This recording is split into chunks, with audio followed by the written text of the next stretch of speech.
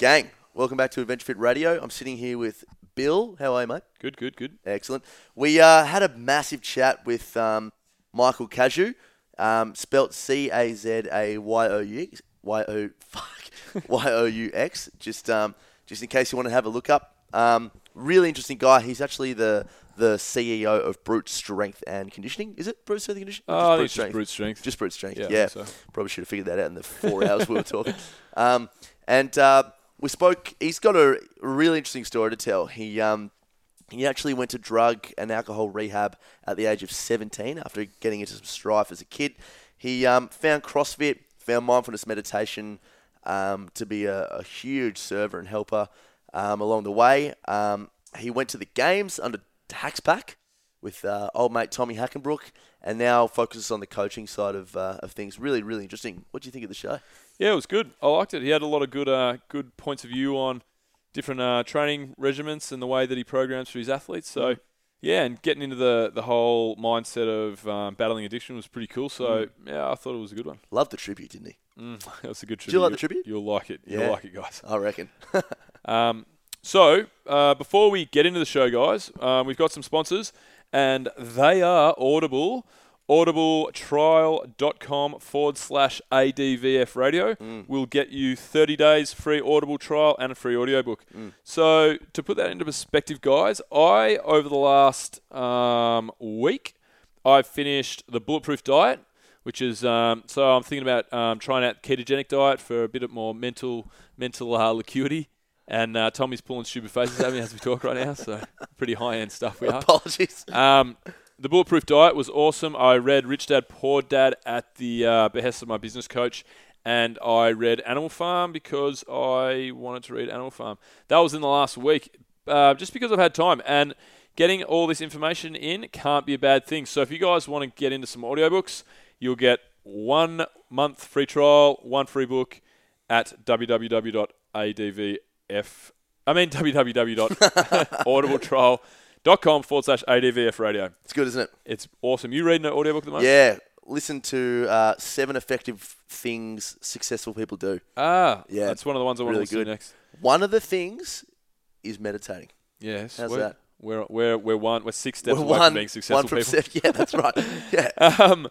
Yes, and our next sponsor, guys, is Adventure Fit Travel. So we've just released our Philippines trip, which is pretty bloody exciting. We've got cliff jumping, bit of zip lining, bit of free diving. We're training with Dimitri Klokov. Heaps of cool stuff going on, guys. Basically, if you want to have a good time and you want to see the Philippines, check out what they're about, then head to www.adventurefittravel.com and you can have a look at the trip. So that's pretty much it from us. Enjoy the show. Now, before we do this, let's go over the ground rules. Rule number 1, no touching of the hair or face.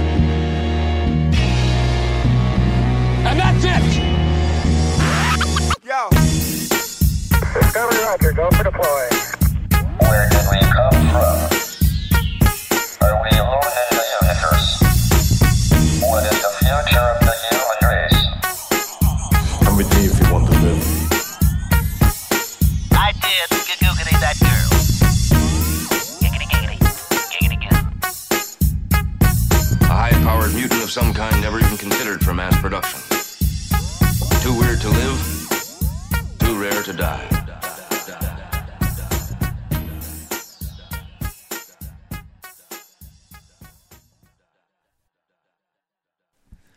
Alrighty, here we are, guys. We are sitting with Michael Cazayoux, owner of Brute Strength. I've got Tommy on my left, as usual.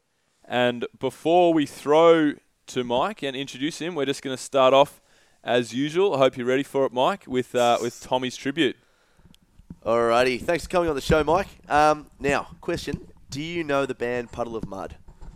Yes, I do. Alrighty. Are you a fan? Yes, definitely. I think I only remember one very sad song that I love. So let's see. Let's see what you got. Was it by any chance She Hates Me? Yes, of course. Oh, dude. All right. Of course. I've covered She Hates Me, and put a bit of a spin on it. So we'll see how we go. All right.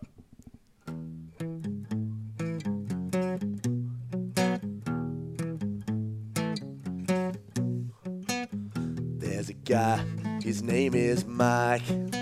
He started brewed, well, it's something I like. It's going well, it's been around for a while.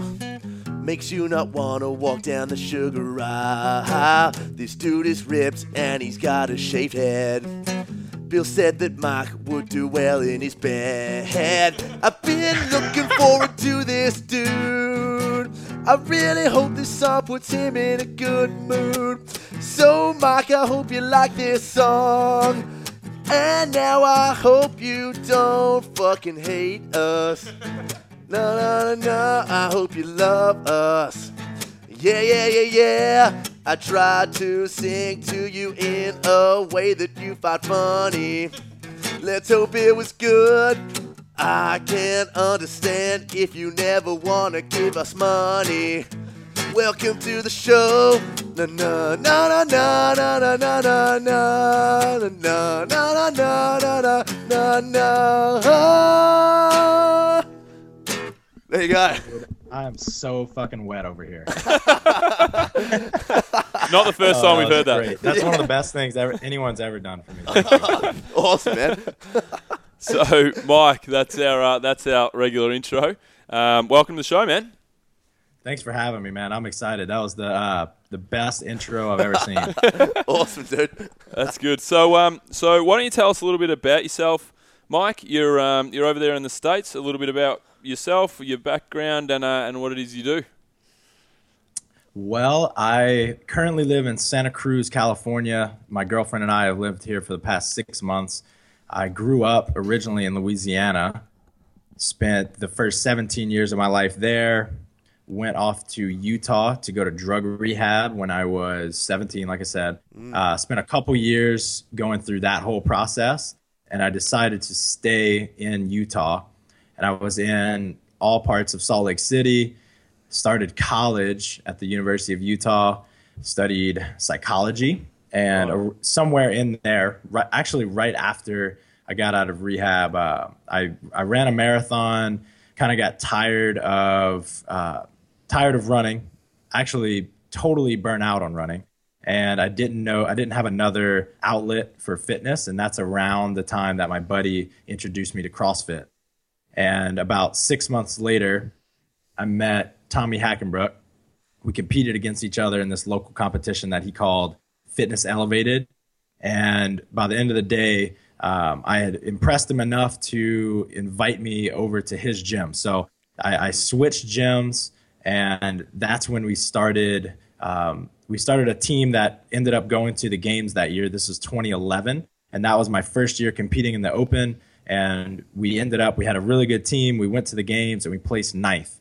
After that, we decided, and when I say we, me, Tommy, we brought in Adrian Conway, we had Taylor Richards-Lindsay, and we brought in Mary Lampus, as well as Aaron Binion, and we formed what was then Hacks Pack.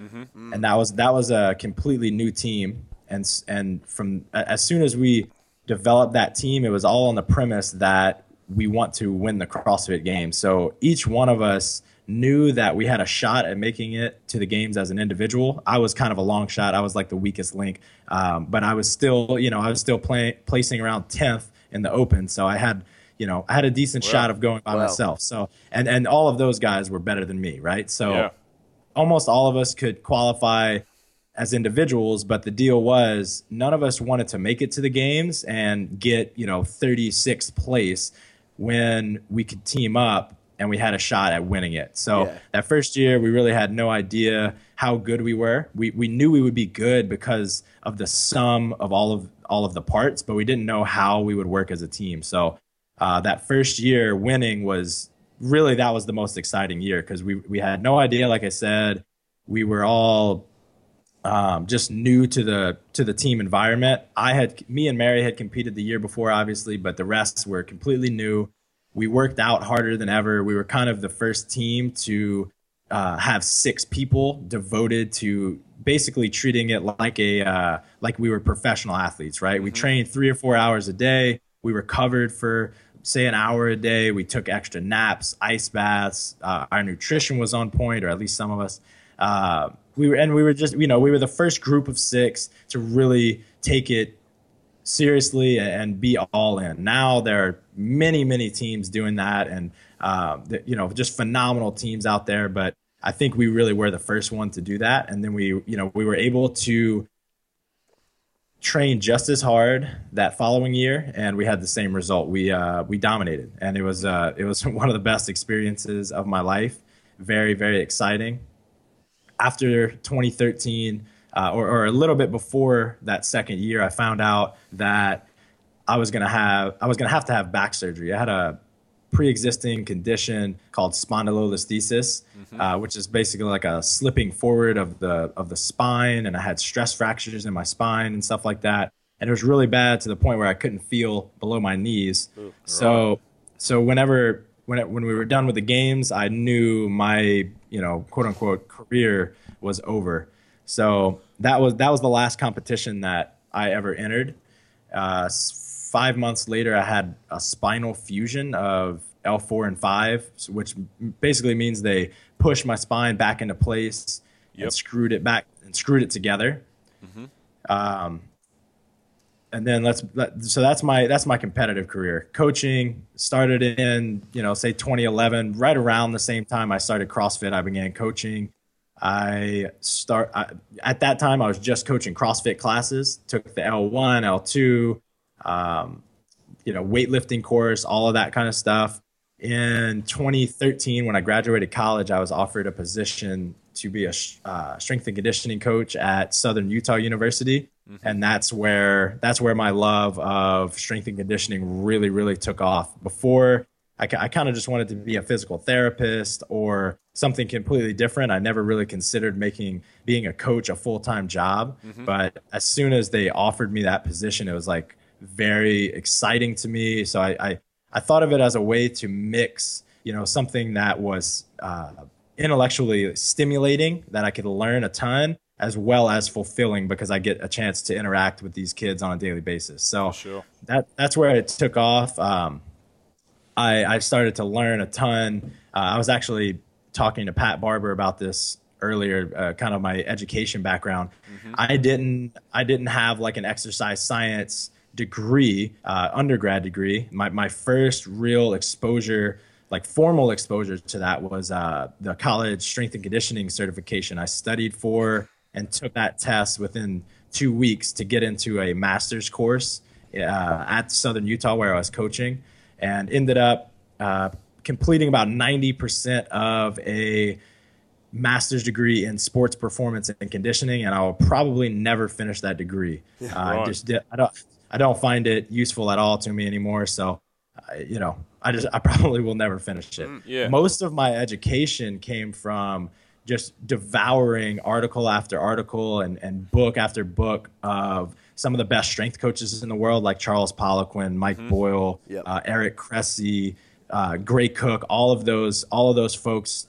There's so much just free information out there online, and practical and more like down to earth, where you don't necessarily need a master's degree to understand what they're talking about. That's where most of my education came from, as well as I was just the type, I wasn't afraid to, jump in head first and kind of get my hands dirty. I started programming for people pretty early on and prescribing kind of corrective exercises for friends and stuff like that.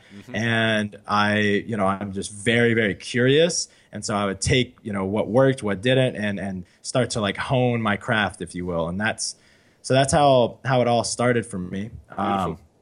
Beautiful. Well, before we go any further, and obviously we're going to cover off on Brute Strength and how that all started, and where you're at now, and the future for Brute Strength and yourself. Let's take it. You just gave us so much information, so we're going to take it. Us wet, mate.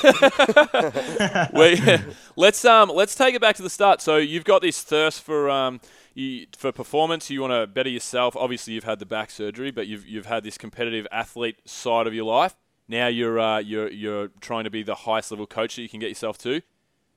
But you did mention that you went through some troubled times, obviously, and you went through rehab. So as a child, did you have this quest for health and fitness, and it went wrong, or how did your childhood go? And tell us a little bit about that, because that was the first interesting point that we went through.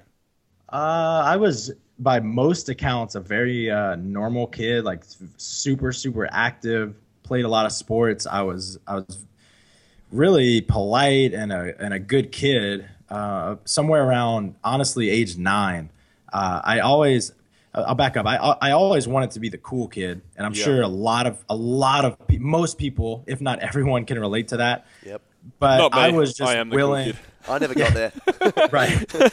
Just kidding. Just know. You just know. We're all I was willing to go to very, very dangerous lengths to be the coolest kid in the room. Mm-hmm. And, that started out as, age 9, it's my birthday party, my 9th birthday party, and there's some whiskey in my grandmother's cabinet, and we're having like a slumber party or something like that.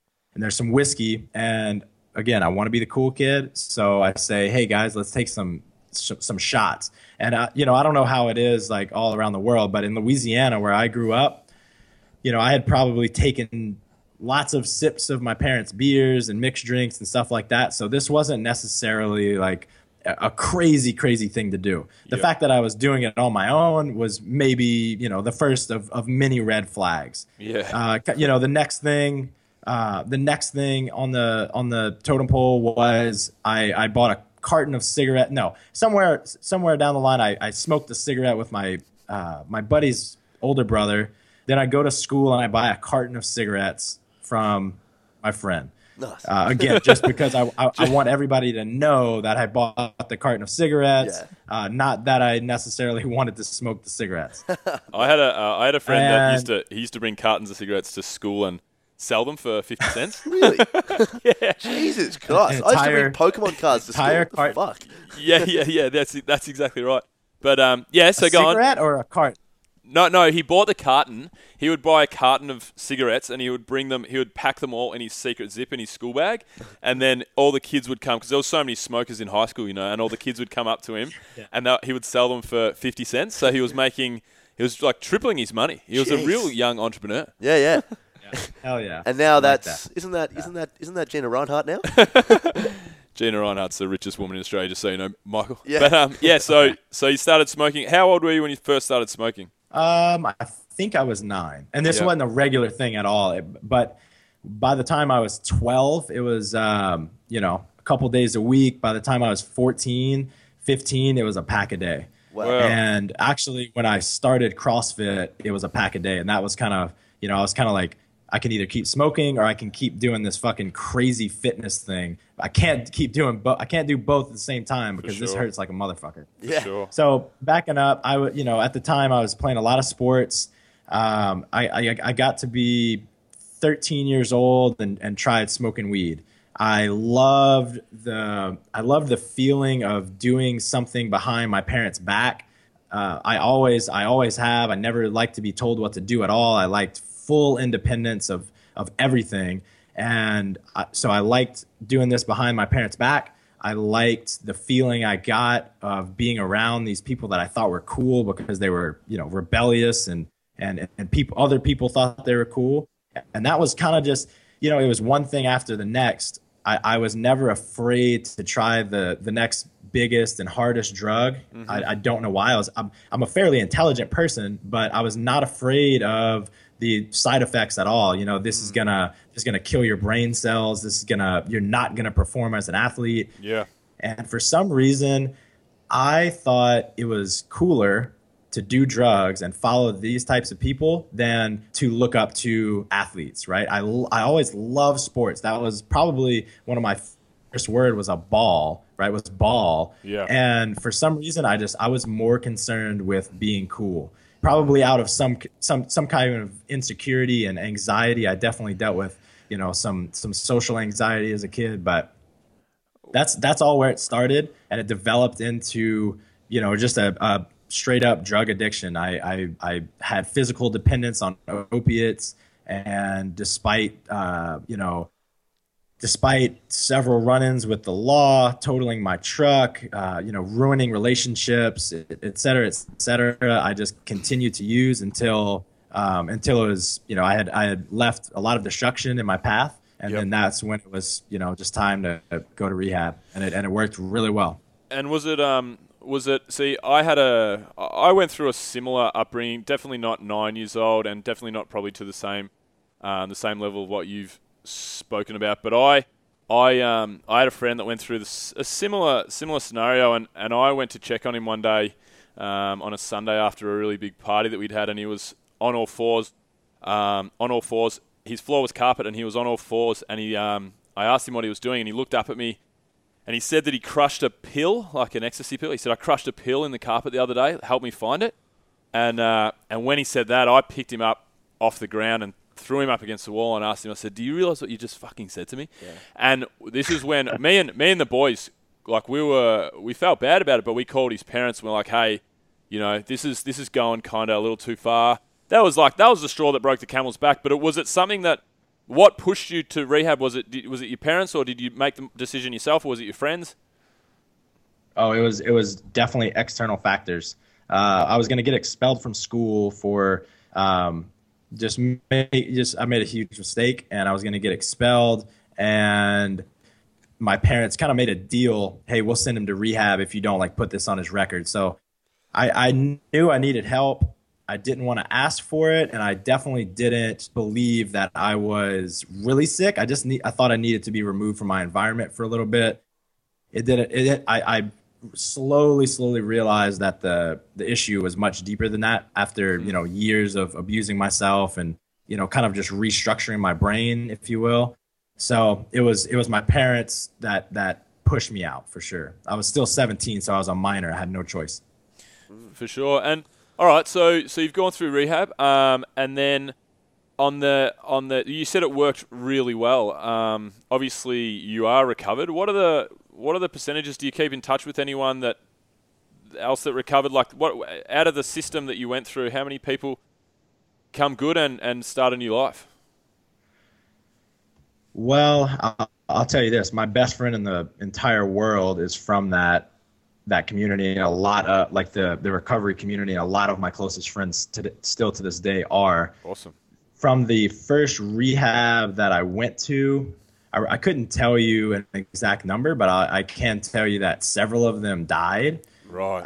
And a lot of them, what would happen is they would get, a lot of them would do well right out of the gate. And then they would fall back into old patterns, old behaviors, and get worse than they were. And then now today, a lot of them have recovered and they're doing better than ever. But I haven't really kept in touch with much of the people from that original community. I know in general the statistics, depending on what drug you're talking about, but opiates especially, is 5 to 8% of people make it. Wow. So it is terrible. It's terrible. Do you think it's something where, CrossFit, Bill's had some experience with CrossFit. I'm into my CrossFit. It's such an adrenaline-fueled sport, and it can, obviously we all know it can become so addictive. Do you think that CrossFit, in a way, helped fill the gap that the drugs had on you after you sort of came out of rehab? Because I know that a lot of people continue to fight with drug addiction and stuff, and they never really find something they're so passionate about. Not that they're passionate about drugs, but they can never find something where it just engulfs them so much like it does. Do you think CrossFit really helped you along the path with rehab?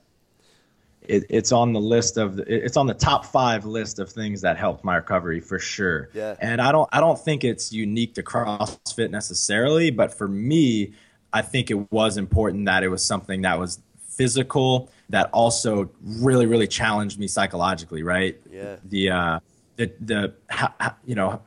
You have that fight or flight response in the middle of a CrossFit workout. That slowly started to change my mind. The community aspect was amazing. Being a part of a team, going to the games, that was my purpose for a while, right? And I think most alcoholics, addicts, anyone with mental affliction, a lot of people with mental affliction, and that's the biggest thing that they're missing, like some kind of purpose or some kind of community or cause to be a part of. And I found mine luckily when I was 19, 20 years old, and it didn't take till I was 30, 40, 50 years old to figure it out. For sure. To find it. For sure. Hey, can I, before we move on from the whole rehab and drug thing, what are the other 4 factors that you just mentioned? You said it was in your top 5. What are the other 4 things that pulled you out of it? That's a great question. And I'll say, yeah. So the first one would have to be service to other people. Yep. And that can look like anything. For me, that looked like helping other alcoholics and drug addicts recover the same way I did, right? You learn, and then you master something by teaching it to others, right? That was like my maintenance plan of recovery, was the service to others. And in a way, that is one of the things that keeps me happy, free, content, and fulfilled in life today. And it's not like I don't work with other alcoholics anymore. I almost never go to like a soup kitchen or any kind of formal service like that. But it is absolutely on the forefront of my mind to think about how can I be a better person. Yep. And I make mistakes fucking constantly, selfish mistakes, treat people poorly, feel things like jealousy, but it is always on my mind, and I'm consciously and actively like looking for ways that I can become a better person. Yep. And treat other people better. It's crazy what it does to my mind when I treat other people better. Yeah, right? For sure. So that would be number 1. Number 2 would be, working on being present. And for me, the way that I've worked on this the most through the past 8 years is mindfulness practice, and that's like sitting meditation. And I've done lots of different forms of sitting meditation, but once I learned how to carry that over into my daily life, like some things really started to change. And still to this day, the more I meditate, the more like level-headed I am, the less I get caught up in emotions like anger or depression or things like that.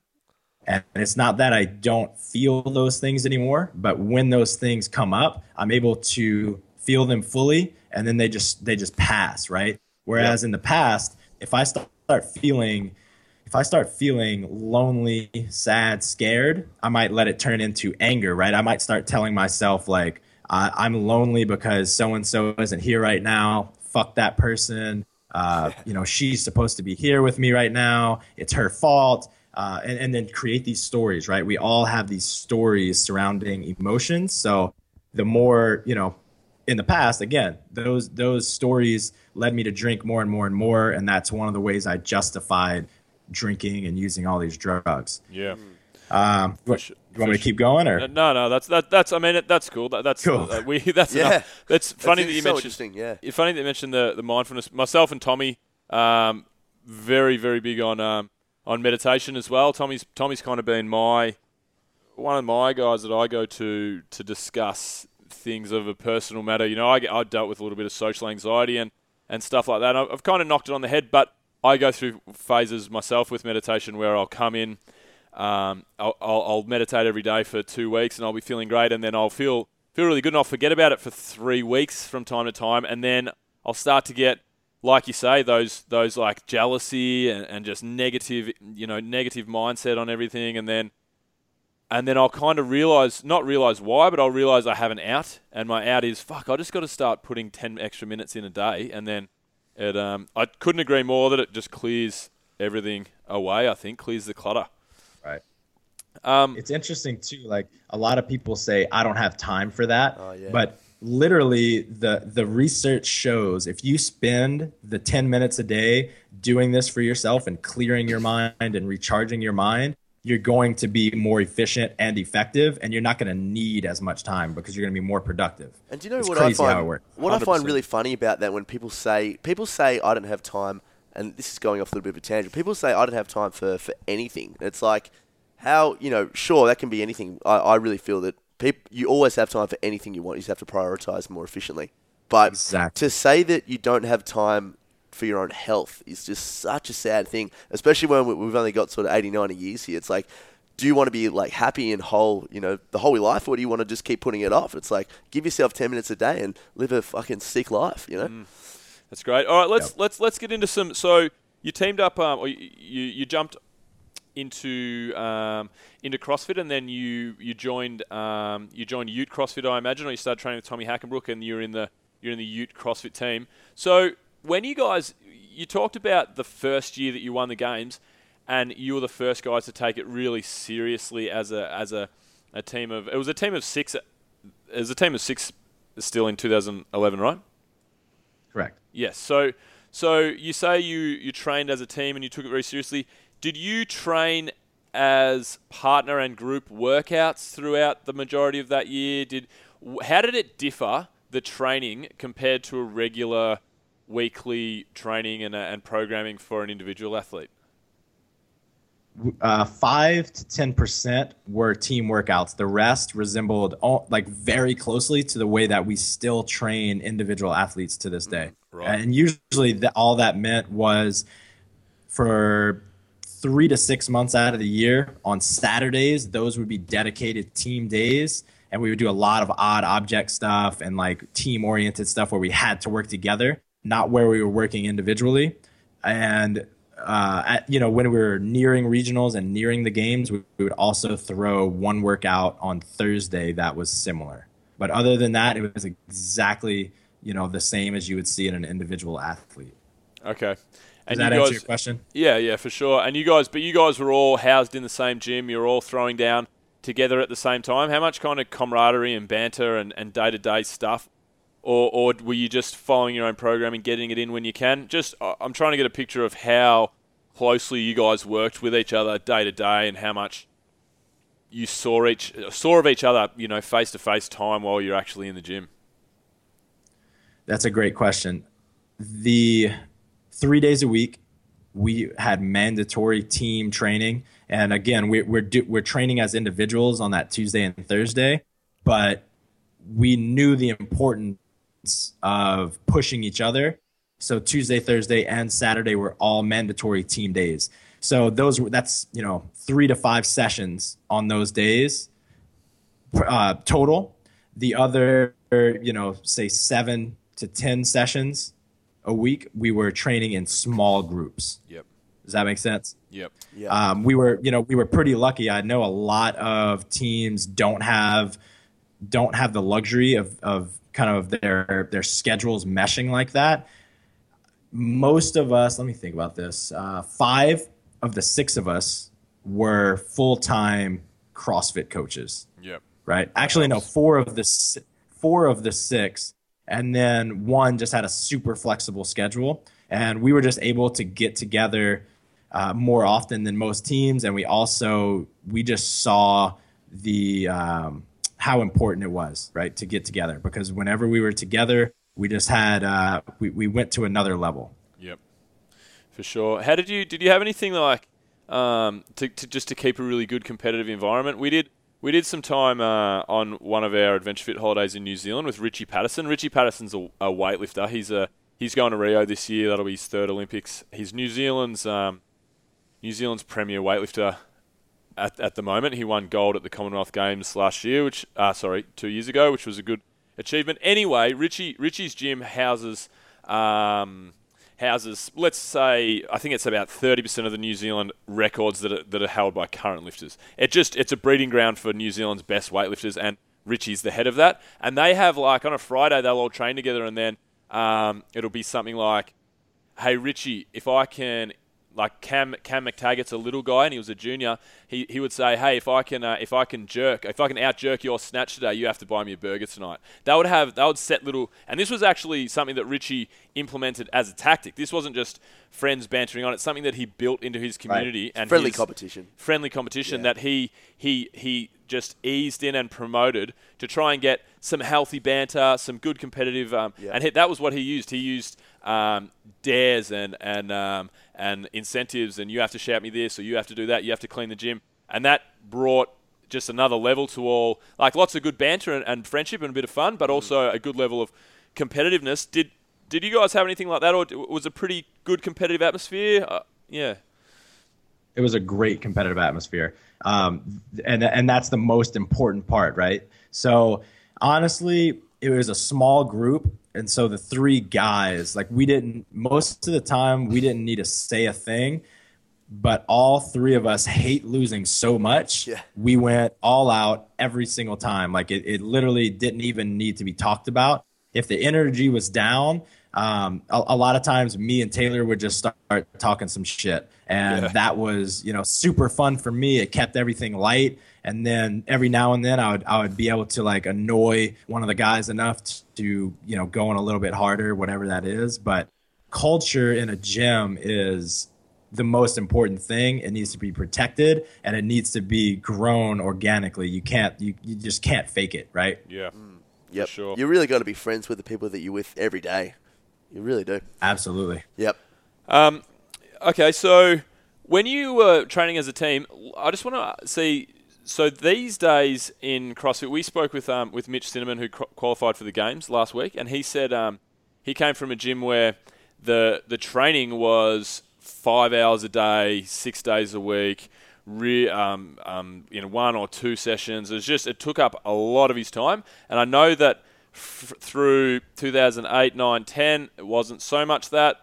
11, 12, 13, 14, it probably built to that. And then a lot of athletes that we've kind of spoken to lately, it's kind of tapered back off. Mitch, for example, now he does a quality 2-hour session in his day. Tons of rehab, but that's his programming sorted. Has anything changed for you in the last 5 years from 2011 till now? And how much training is jammed into a regular day for you guys? Or in 2011? In terms of volume, we probably have increased a little bit, but the answer is there's no right way to train. Yep. You have to pay attention to how your body is responding. Are you getting tired? Are you not looking forward to going to the gym? All of those signs of overtraining.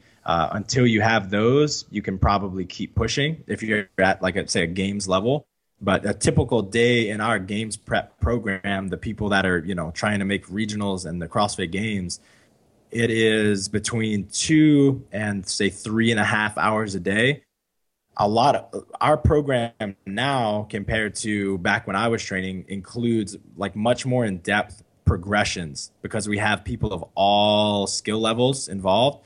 And we progress people from the very base of gymnastics up to things that we're not even seeing in CrossFit yet. So we include 20, 30 minutes of gymnastics daily. We have, like we did when we were training, we have in-depth warm-ups that include injury prevention stuff, mobility work, stuff like that.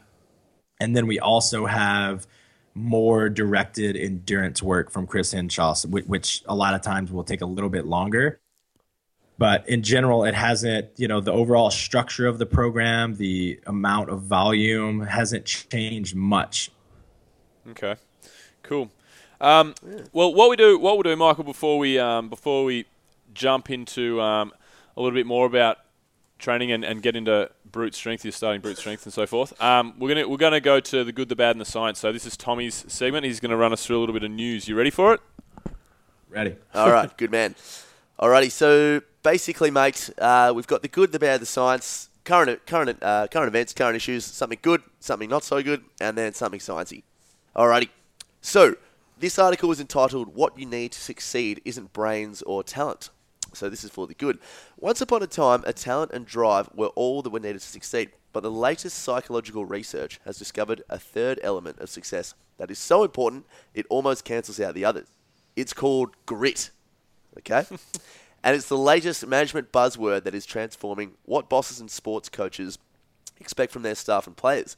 Performance and wellbeing coach Michelle McQuaid describes grit as passion and perseverance for long-term goals and the ability to stick it out no matter what, whether it be continuing to put in an effort for those tedious, repetitive tasks that move you forward or picking yourself up after you've been knocked to the ground.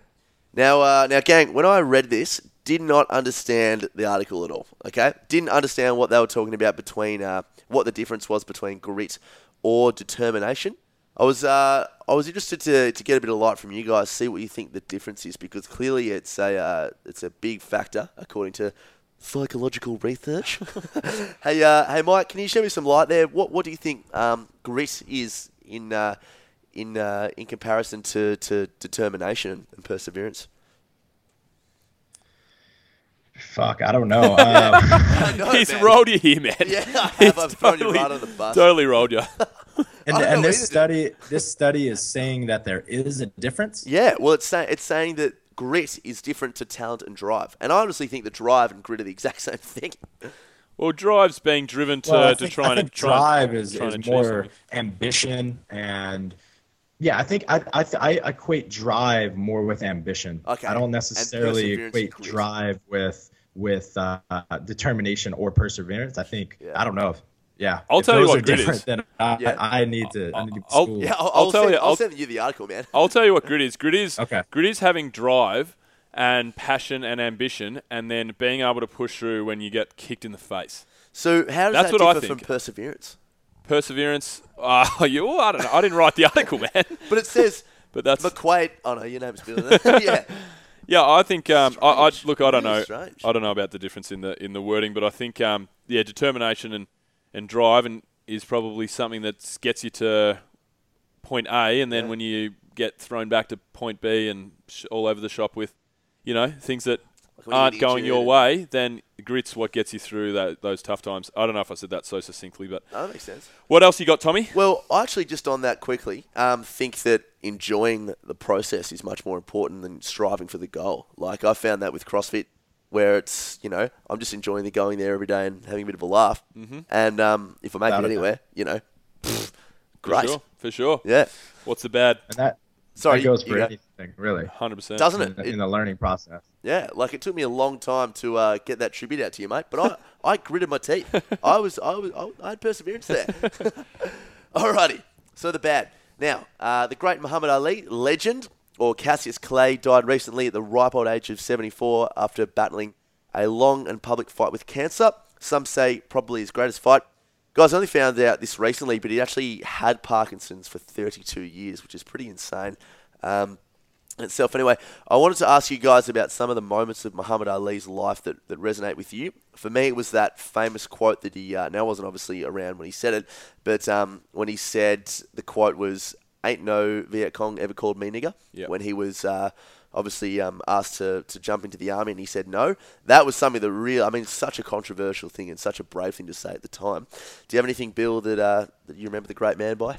Look, I wasn't prepped with this question before the show, so I would have come up with something different if I was. But 100% that I think the fact that he transversed from obviously the planet being a huge sporting icon to a huge cultural icon was exactly what you just said there. So he didn't really mind what people thought of him. He didn't mind what the government thought of him. He wanted to stand up, whether you agree with him not wanting to go to the war or not, go and serve for his country. Whether you agree with that or not, I think everyone can see a real courage in the ability to say, I don't give a fuck, this is what I stand for, and this is what I'm going to say on the biggest stage. He was the most famous person in the world when he said that. Yes. To say that, I think that's why he wasn't he was probably as good of a boxer, not that I have seen every heavyweight boxer in history, he's probably as good of a boxer has been around in history, but that's not why people call him the greatest. Yeah, no. His showmanship and everything that goes with that has a huge part to play in why people call him the greatest, but it's also because he stood for more than just sport. Yep. Whether I personally, I think that was his greatest moment. What about you, Mike? To be completely honest, I don't know a ton about Muhammad Ali. He was completely done by the time I was born, or by the time I was old enough to watch television. But going back and watching YouTube videos and reading about him, I love how much of an entertainer he was. And that's one of the things I love most about a lot of these MMA fighters today, like Chael Sonnen and who's the one out now? MMA. Conor McGregor. Notorious MMA. Conor McGregor, right? They have such an ability to get people fired up and get people pissed off at them. And I just find it like that's an art and a craft in itself, right? Learning how to be confident enough and provoke people without like letting them provoke you as well. So, Yeah. his quote about I'm so mean I make medicine sick. I just Googled it. Yes. I just Googled it. I read this to when he died the other day. I read this to my girlfriend in my best Muhammad Ali voice. So this is my favorite ever Muhammad Ali Have to do the impression. quote. I've wrestled with alligators. I've done tussled with a whale. I've done handcuffed lightning. I've thrown thunder in jail. You know I'm bad. Just last week I murdered a rock, injured a stone, hospitalized a brick. I'm so mean I make medicine sick. That's so good. I love it. Very good. Very good. That's easily his best, his best ever quote. I don't even know if he's dead anymore. It's unbelievable. What a fucking legend. I don't know how he murdered a rock, though. Like, I'd probably, if he was still around, I'd probably ask him about the specifics of that one. Alrighty. There's science. Okay, weird one here. We're going to take a complete turn here, lads. All right, say hello to hobbits' possible ancestors. Excavations of fossils from roughly 700,000-year-old hominids on the Indonesian island of Flores have reinvigorated scientific debate over the evolutionary origins and identity of Homo floresiensis. That's a regional dialect. A half-sized member of the human genus dubbed hobbits that lived much later on Flores. Now, these aren't the Lord of the Rings hobbits. Oh, no, Bill. They are not.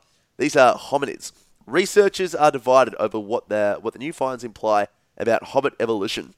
Nothing related to humans on Flores has a simple explanation. That was a quote. Says paleoanthropologist Maria Martione Torres, a University College student in London.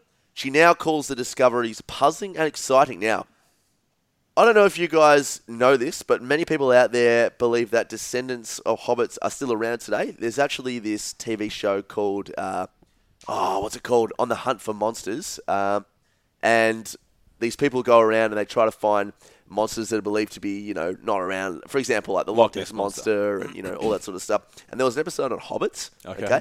And some people think they're still around and there's anecdotal evidence that there's around like footprints. And, it's just pretty bizarre, isn't it? I mean, hobbits are pretty cool. I mean, they saved the world from Mordor. I don't know about that. So people think they're still around. My question is to you, let's start with you, Mike. What is the first thing you would do if you came across a hobbit? How would you react?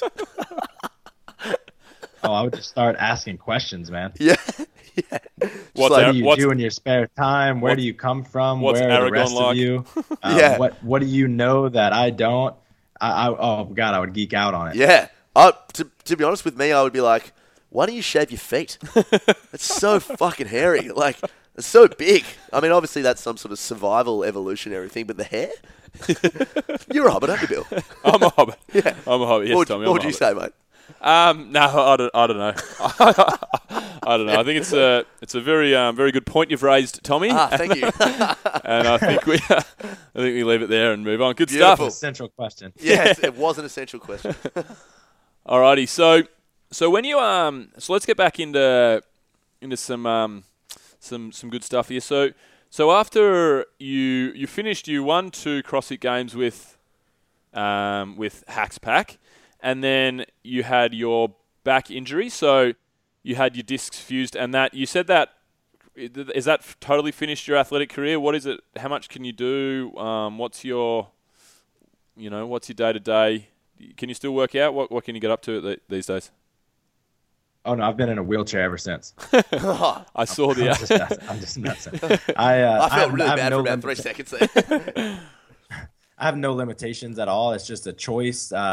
I now have less vertebrae to disperse load. So if I'm going to do high volume training, then less vertebrae are going to take more load, right? If I'm doing back squat, front squat, overhead squat, pressing, then those vertebrae on top of the ones I got surgery on are going to get abused. And then later on, I'll probably have to have more fusions done. And so because of that, I just choose not to train at the same volume. Now, I'm stronger than I've ever been. Before the Open this year, I was the fittest I had ever been. And I have no pain. So It was a really great thing that happened, and it allowed me to focus on my career and coaching and all of that kind of stuff.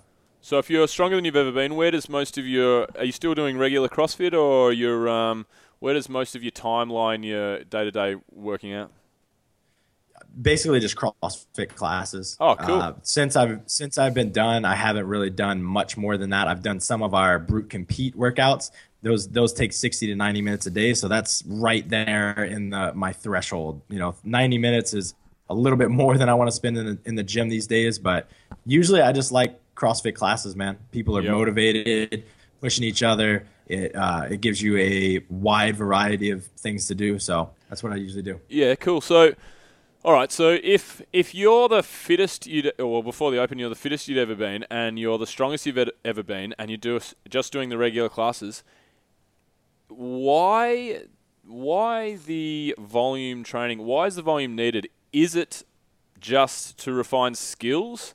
Is it to get your aerobic capacity up? Why, after what you just told me, why do you need to go and do 2, 3, 4 hours in a day?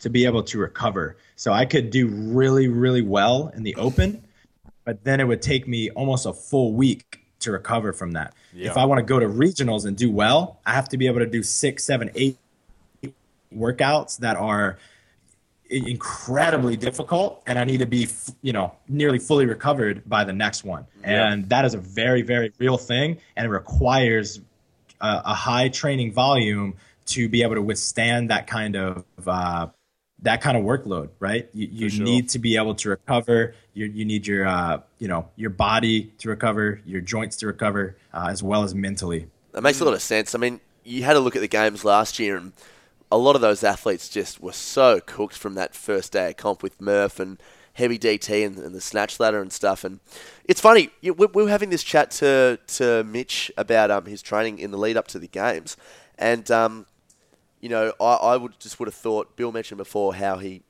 tends to train for that 2 hour mark and really hits every workout with high intensity and high efficiency and all that sort of stuff.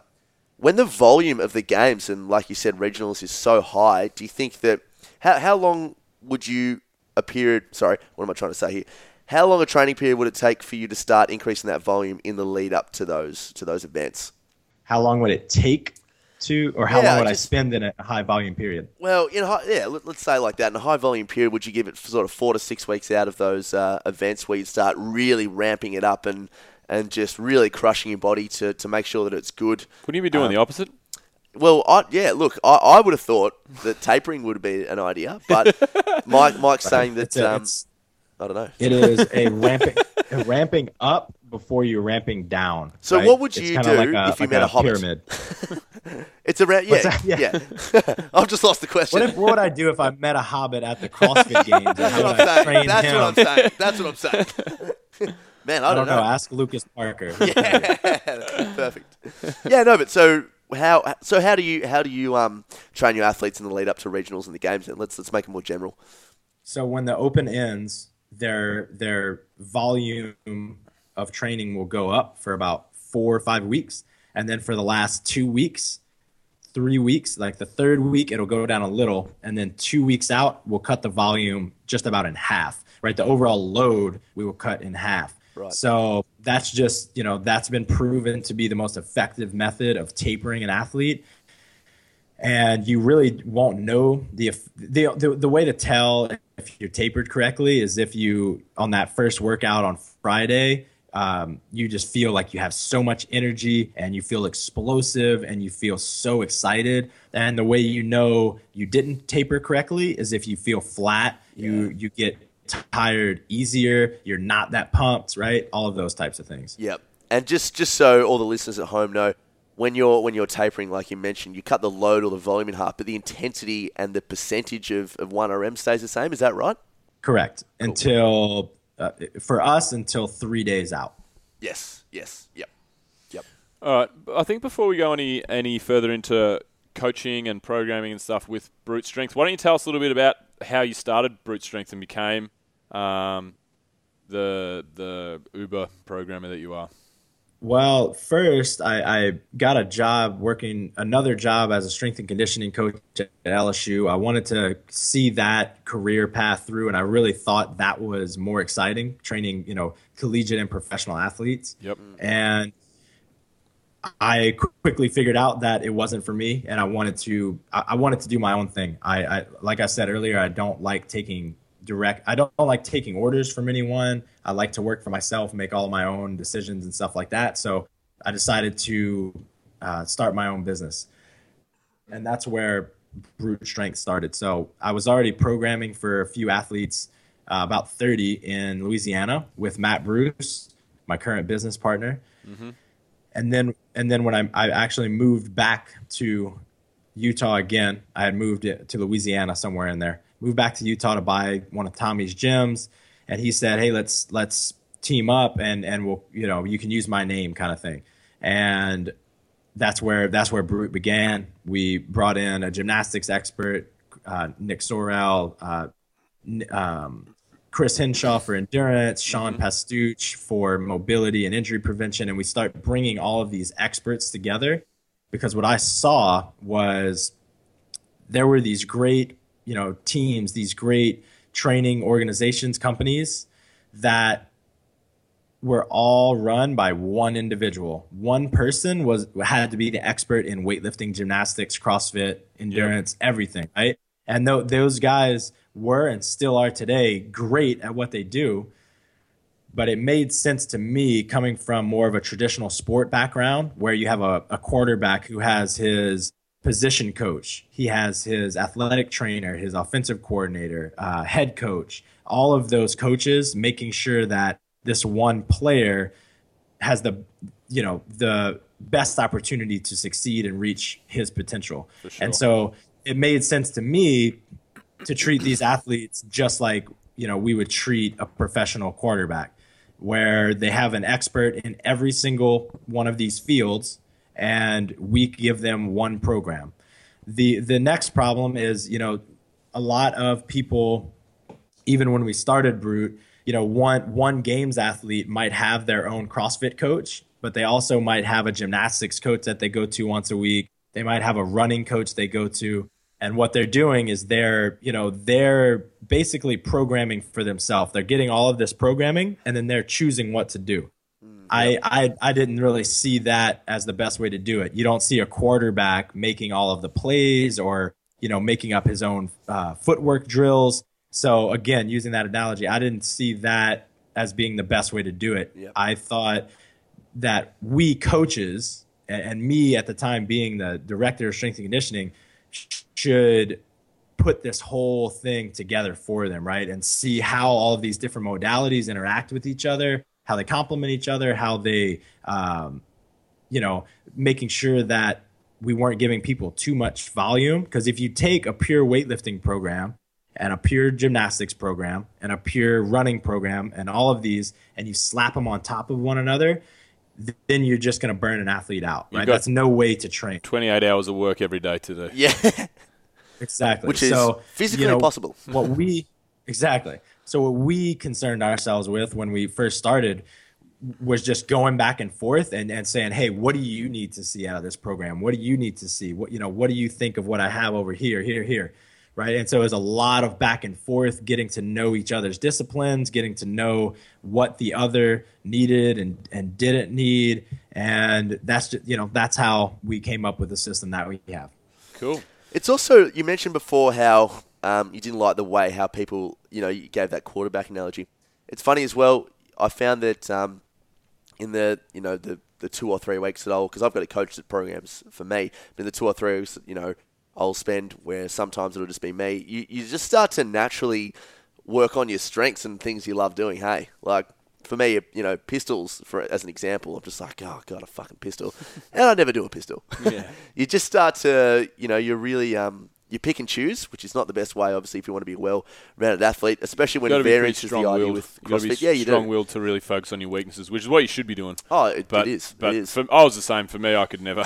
I just snatch every day and do high intensity, heavy, fast workouts, which is what I was good at. Yep. Things like Murph and Filthy 50, anything that would take 20 minutes plus. I hated, I wasn't good at, and I wouldn't really do. No. So Right. There's also this part about you just not having to do everything on your own. Look at Matt Frazier. Oh. He got second place at the games under Rich Froning, and he still chose to get a coach. Why? Because he didn't want to have to rely only on himself for that upcoming year, right? And we saw him get tremendously better. He still got second, but he got tremendously better at everything. He was more confident. He wasn't as stressed out leading up to competition. Yeah, less all pressure, of that less because he pressure. had someone to rely on. Exactly. Absolutely. Yep. So how do you keep your athletes accountable then? Because that's basically what we're talking about now. We're talking about an accountability coach to some extent. So how how often do you check in with your athletes? Do they report back and say, hey, look, my hip was playing up. I couldn't get my squats in this week. Is there an accountability factor there, and how does it really work? That's a great question. So really, one-on-one, I only work with one person, and that's Brooke Ince. Our check-in system is very informal. We text several times a week. She tells me how her workout went. I give her feedback on that. I tell her if she needs to take anything away from her programming based on how she's feeling, if I think she needs to add anything, all of that kind of stuff. More formally, like what the rest of our athletes do is they check in with a coach once a week, and they also interact on the online Facebook community, a lot of them daily. So they're holding each other accountable, right, as if they were training together, and then they have a formal check-in with a coach once a week. That's great. So do they post their workouts on this online community, and is that how it works? Yes. Or oh yeah. So based off that, do you program fortnightly, or how does your programming go? Because if a member checks in with the coach and says, I really feel like my lower back's tight or something, and heavy percentages are coming up for the next week, do you take that into account before you let them go on with their training? Very good question. So the way our programming works is we assess people, and then we put them into a group to train with, basically. So if we assess you and your biggest weakness is your strength, right, your absolute strength, say, then we're going to put you on a program that emphasizes building strength. Now, you're still going to work everything else, but it's going to be a little more strength biased, right? And so it's the same program for, say, 20, 30 athletes. And the way that we individualize it, the gymnastics and the endurance are already individualized, but the way that we make those micro adjustments are if you're having back pain, then we're going to prescribe stuff on that check-in, or you're going to talk to Sean and Jeremy for mobility and injury prevention. We're going to tell you, hey, you need to stay away from pulling for 2 or 3 weeks, all of that kind of stuff. And that takes place on that check-in. And I guess by hitting the intensity of your weakness. So if I'm struggling with strength, all my intensity and my focus will be on my strength, so that if I go to my gymnastics or I go to my mobility and stuff, I can still do that sort of stuff at lower max. So I'm going to prolong my training, basically. Say that again. It's not going to prolong. Yeah. So basically, I had no idea what I just said then. I was just sort of agreeing with you. Honesty. Hey, Thanks for the honesty. Yeah. I've got an interesting question for you, Mike. So you just discussed you discussed weightlifting, CrossFit, basically, the CrossFit movements, gymnastics, mobility, and endurance. So there you've got pretty much high-level coaches that are contributing to the Brute Strength program weekly or fortnightly, whenever the program comes out. How do you rank those in level of importance, and can you, or is it just, look, these are the 5 crucial pieces of the puzzle, and you have to do these across the board? For what athlete? Are you talking about a regional athlete or a games athlete? I just meant for about to build. Yeah. Okay. So your answer to that question is it's varied, I suppose, between which athlete. There are very clear differences on doing well at the Open, doing well at regionals, and doing well at the games. There's a different order of importance. So let's take Open level athletes, because that's probably most of the people that are listening to this. Yep. For the open athlete, it's absolutely your aerobic conditioning, your aerobic power, right? So you need to be able to breathe. On top of that, and this is well, I would say researched. This is well analyzed, looking at the open the past 6-7 years, however long it's been online. Like we know what we've seen, and the aerobic capacity has been the most important thing. After that are the Olympic lifts, and not necessarily your 1 rep max, but your probably more your efficiency at maybe your neuromuscular efficiency, right? How many reps can you hit at your 90%, say? Yep. How good are you at submax loads? Can you maintain form? How much does it exhaust you? That would be the next piece. After that is basic gymnastics like toe to bar, pull-ups, box jumps, right? Those movements come up every single time, and they have a huge impact on your performance. After that would be probably your higher level gymnastics. Yep. Like muscle ups, handstand push-ups. For sure. And then once you head to the regional level, would it be more of a, and this is just again on a macro level, it would be more high level gymnastics? Is that when you would switch and say, okay, the strength is there, the lifting's there, there's probably going to be more highly skilled stuff as we progress? You'll absolutely see more highly skilled stuff in general, more highly skilled gymnastics. You're going to see a lot of heavier movements, and so that's where your 1 rep max has a much larger impact, right? What do your Olympic lifts look like, and what do your absolute lifts look like? We see a lot of athletes, and I don't want to name anyone, but there are athletes that have a very high snatch and clean and jerk because they're very efficient and they have great technique.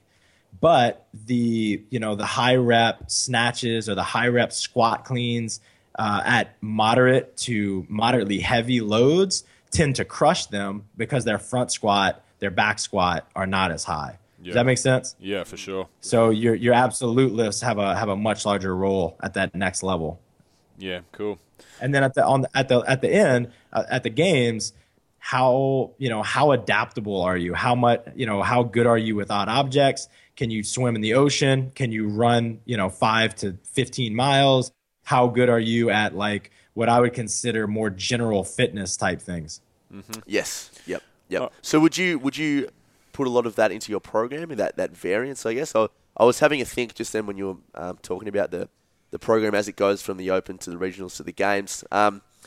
Would you do a lot of swimming? Would you also do a lot of stuff with gymnastics that we may start to see in the future of CrossFit? One of those even higher skill level gymnastics exercises, like, I don't know, I guess like things like triple unders and maybe planches and L-sit to press. And do you factor some of that stuff in? Absolutely, and very pretty heavily for some athletes. So I talked about that gymnastics progression. We have people that are working on planche push-ups. We do leading up to regionals. We did triple unders twice a week. We do triple unders with everyone. If you can do a triple under really well, double unders are no longer a challenge at all, yes. Right? So we've effectively taught hundreds of people now how to do triple unders. Cool. So yeah, we're definitely working on those in part just to keep it fun, right? Yeah. We need to expose people to new, exciting things so that their buy-in stays high and they're having fun in the sport. Yeah, I guess this is the best thing about our sport is that you can never be perfect at everything. Exactly. So, how many people have you got on the books with Brute Strength? Have you got athletes from all over the world? You got some Australian athletes, some high-level athletes. I imagine you'd have a lot of American athletes that are following the Brute Strength program. Wait, what was the question? Do I have people from all over the world? Yeah. Are you? Yes. Yeah. Where are you? Yeah, we have people from every continent other than Antarctica. From probably 40 or 50 different countries. They're all over the place. Wow, that's awesome. So what for you is the future of Brute Strength? Where do you see your program, your life, your coaching in 5 years' time, for example? I just want to change people's lives, and that today that looks like changing their lives mostly physically. But I want to teach people. I want to educate people to not have to rely on us forever. I want them to be able to coach themselves. I want them to be able to coach others. I want them to be able to change their lifestyle habits, to eat better, to think better, to be happier, all of those types of things.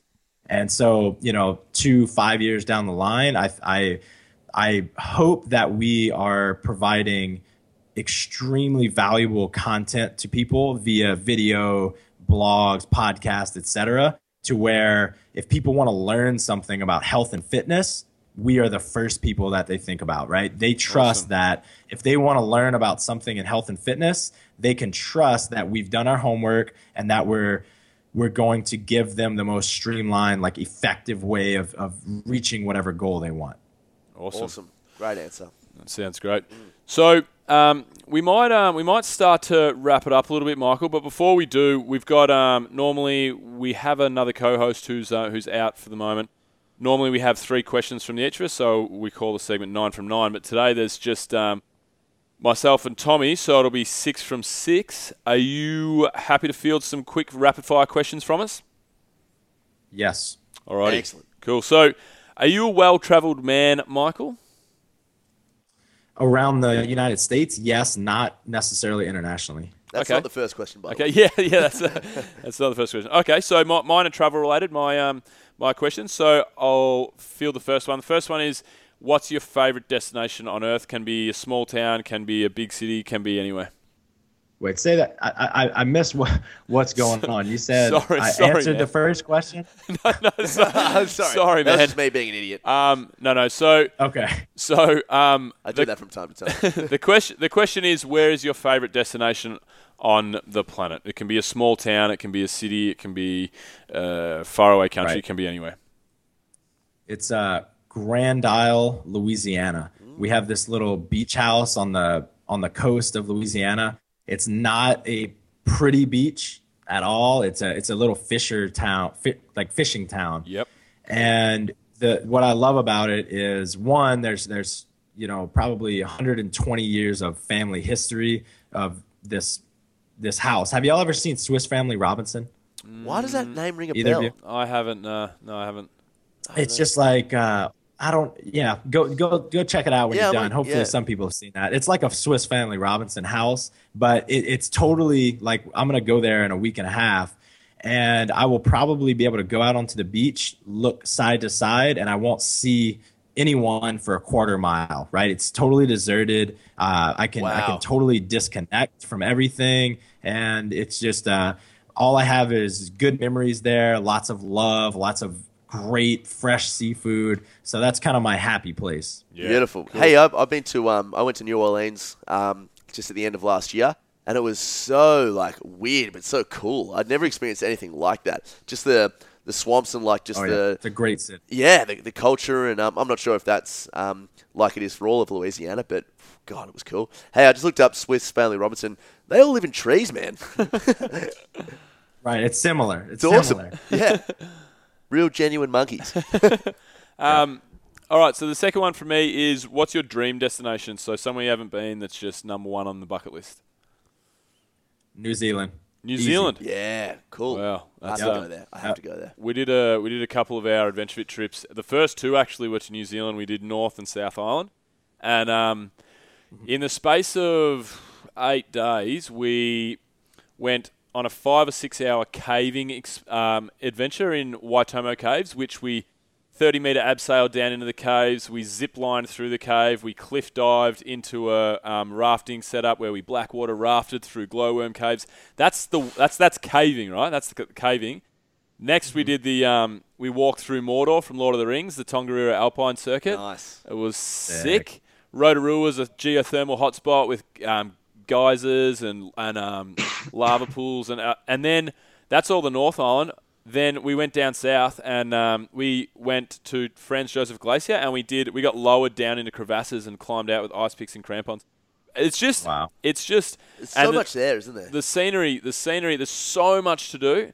We went to Queenstown after that, which is a whole other story. But there's so much to do, and it's so pretty. New Zealand is sick. You've definitely got to get there. Yeah, man. I want to get lost in that green mountainous Oh, area, like around where the hobbits were, somewhere around there. We went to You Hobbiton. may be able to speak to him. Yeah, we went to Hobbiton on the second trip. It was so much fun. It was like being little kids. Yeah. We're just running around, big smiles on our faces. Yeah. Amazing. Yeah, it was good. So my last question is: if you're on a desert island and you've got 3 things to keep you sane, not to keep you alive, and they can't be people, but to keep you sane, 3 go-to things. What would they be? A spike ball net. Cool. Oh, cool. I don't know how I'm gonna play that with myself. I have no idea what it is. So Yeah. I don't know how you're going to do it either. It's like volleyball, but instead of hitting the ball over the net, you're gonna hit it down onto like this tiny trampoline. Oh, yeah, I know what And it's played of like teams of 2. It's amazing. Right. Yep. I used to have one of those. Cool. You guys should play one time. We should. We'll go to the same island. Yeah. What else you got? To keep me sane, shit, that's hard.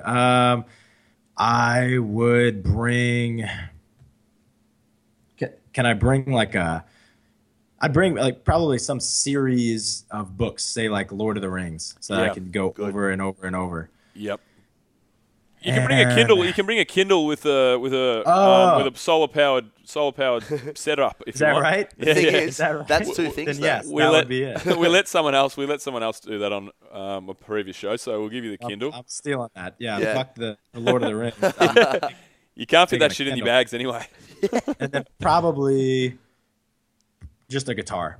Oh yeah. Oh, nice. I think I could keep myself entertained for 100 years with a guitar. Play some Beautiful. Puddle of Mud. Good stuff. Yes, absolutely. Excellent. I would nail that song. Yeah, I'll teach it to you one day. Thank you. Alrighty. So, Mike, what do you like to do in your downtime? In my downtime, I like to spend time with people, and in like specifically, I love like just deep conversations of whatever magnitude, whether it be something I'm passionate about, whether it be something where we just saw on Netflix, or what somebody else is passionate about. I love just diving into what other people think is interesting, Nice, stuff like man. that. I love nature in general. I don't think I could ever get out enough, but anytime I can disconnect and get lost in nature, I'm pretty damn happy. We'll have you on the show again, man. We'll just have a massive like philosophical science chat. We like to do that Sweet. from time to time. Sweet. Alrighty. Second question: biggest role model growing up, or can be a current biggest role model if you have one.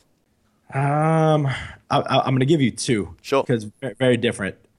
The one constant in my life has been my father. He's the best person I think I've ever met. He always thinks of other people first, whether it be his children, whether it be a stranger, or whether it be somebody that he thinks fucked him over, right? He's always trying to think about everything from the other person's perspective. He's always trying to see where he could do something better in any situation. He's very, very hardworking, taught us to be hardworking, good people. So that's been my biggest role model in life. Cool. Probably my biggest role model in the past 3 years is Tim Ferriss. You guys know Tim Ferriss? Yeah, very well. So my first exposure to Tim Ferriss was obviously the 4-Hour Work Week. I can remember driving from Texas to Utah, and that was the first time I listened to his book, and my life just immediately changed. I'm like, holy shit, I don't have to make $1 million to be happy. All I have to do is make enough money so that I have the time to do the things I want to do. Yep. Right? That sounds really simple, but most people don't think of it that way. They're on the hamster wheel, and they're trying to make more money, and they're delaying their happiness for retirement and stuff like that. So that was my first exposure to him, and since then, I've picked up things like stoicism, different Buddhist practices and stuff like that. Have you read? Have you read Meditations from Marcus Aurelius? I've read a little bit of it, and I've read a guide to the good life, which is like a summary of a bunch of those, and that was one of the best books I've ever read as well. Yeah. So he's taught me more than anyone, like just through his books and podcast about business, as well as just like practical how to live a more happy and fulfilling life. Right. he just seems like the kind of dude that has a lot of the right things figured out. And it's super inspiring and motivating to, follow him and learn from him. I think the best analogy for me, I read the 4-Hour Work Week and then I listened to it 6 months later. I listened to it about a second time about 3 months ago. And the best, going off what you were saying, the best analogy that he has in the book, it might even be from an analogy from Rolf Potts, who always talks about vagabonding, his favourite book, but it's talking about the guy that's working, busting his gut, working year after year after year, so that he can finally go and when he's old enough to retire, so he can go and ride his motorbike across China. And that's the analogy that he uses when there's small things you can put in place with any role in life that you have right now that you can go and you can do stuff like that. You can exactly. I'm a big Tim Ferriss fan. Have you listened to the latest podcast with Kevin Kelly, the artificial intelligence one? No, how is it? Oh man, it's mind blowing. It's about virtual reality and artificial intelligence and the future. He's the editor of Wired magazine. It's about the future that is like 20 years away or 5-10 years away. Nice. And that was one of the latest ones. It's absolutely mind boggling. Yeah. Hell it's yeah. good. It's good. Well, I'm gonna have a 30-hour car ride ahead of me, so I'm gonna check that out. There you go. We'll listen to this one 17 times and then listen to the Tim Ferriss one. Exactly. Hey, final question, mate. This is a tough one to ask, but I actually do like just putting our guests on the spot because I want to see what they say. If you could invite 3 people to dinner, dead or alive, who would they be and why? And you can't say your family. Let's just assume that your family are already there. Yes. Yep. That would actually be the first person. Yep. That would be the first. Let's go with. Oh shit, man, That's tough. so hard. I'm gonna go with Kobe Bryant. Oh, cool. Okay. And What's that? Brene Brown. Brene Brown is she's a shame researcher, fear and shame researcher. She's a psychologist, and she wrote a few books, and she has one of the most downloaded TED Talks of all time called The Power of Vulnerability. Her book, all of her research is just incredible, and it's changed a lot of people's lives in my life, right? I've given her book away probably 20 times, and I always get back, this book changed my life. I couldn't stop crying, and Really? then it goes on to make them a better person. So definitely her. What was the name of the book? Sorry. The most famous book is probably Daring Greatly. I'd start with that one. She's got a few different books on different topics, but go watch on YouTube, The Power of Vulnerability, and if you like it, then go buy the book. I'm pretty sure I've seen that TED Talk because I went through the. Rundown. What is it? No, I couldn't give you a rundown, but I'm actually going to a TED on Sunday, Mike. TEDx in St Kilda over in Melbourne here. Yeah. We got tickets at the last minute, so pretty excited for that. I like getting into my TED Talks. Have you, hey Mike, have you seen the Graham Hancock TED Talks by any chance? I think I have. I know I've listened to a lot of his stuff on like Joe Rogan and other podcasts. I'm not sure if I've actually seen his TED Talks. It was Bill and I were just having this discussion before. It was apparently super controversial and it was banned for a bit, and Bill and I couldn't figure it out why, but it's an amazing TED Talks. All the stuff that he goes about on with Joe Rogan with psychedelic drugs and his theories about the human race and all that sort of stuff. He just really condenses all that into a really good sort of 17-minute clip. So listeners out there, get onto Graham Hancock and Brene Brown. I'm reading a Graham Hancock book at the moment, actually, Supernatural, about the way that we the way that humans came to consciousness. I'm only at the very start, but it's pretty awesome at the moment. So and Graham Hancock. His theory was that monkeys ate the shrooms from cow shit. Is that what it was? The books the books are like a 900-page book, so I'm sure there's the one page. So basically, guys. All right, cool. Excellent. So Mike, is there anything you want to plug before we finish up? When is this going to be released? This will be released on Tuesday, the 14th. 4 days. All right. Now. So when you hear this, guys, we are going to be about or rather on about the 21st of June, we're going to relaunch our program Brute Body. If you want to look better naked, get way stronger, check that program out. Registration will only be open for a couple of weeks. We've had about, we're about 10 weeks into the first go round, and we have like some amazing transformations in people. And if you want to learn more about our training programs, check out the Games Prep. That's, like we've been talking about, that's for people that want to go to regionals or the games, or Brute Compete, which is that program condensed into a 60 to 90 minute block. So we take the most important pieces from each day and we, make it doable for the person that has a full-time job or a kid, etc., that doesn't have 3 or 4 hours a day to train. And you can find all of those at brutestrengthtraining.com/programs.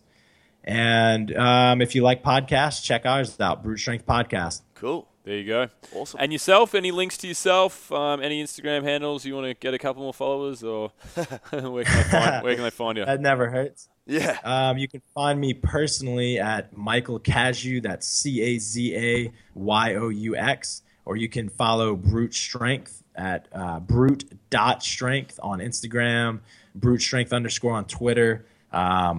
Those are the best places to follow us. Cool. Awesome, man. Alrighty. Well, that's about it from us, Michael. Thanks a lot for coming on the show, man. Absolutely, man. It was a blast. Thanks for the song again. I'll keep that with me for a while. Yeah, awesome. Next time you're on, man, I'll have another one ready for you. Alrighty. Perfect, man. Cool. And all right, guys. Have a good one. That's a wrap. Alrighty, guys. Hope you enjoyed that one. Hope you got a bit from that. We actually spoke a lot about his training methodology and some specific things that you guys can take away, not just as CrossFitters, but as everyday people as well. So hope it was informative and fun, and I bloody hope you loved that tribute, guys. Jeez, I was on point there. Very, very good. All right, let me flick it over to Bill. What's your middle name, Bill? Raymond. Don't tell anyone, though. I fucking hate it. All right, I won't tell anyone that's listening to this. Bill Raymond Kerr. All right, so if you like the show, guys, go on and subscribe on iTunes. That'll really help us out.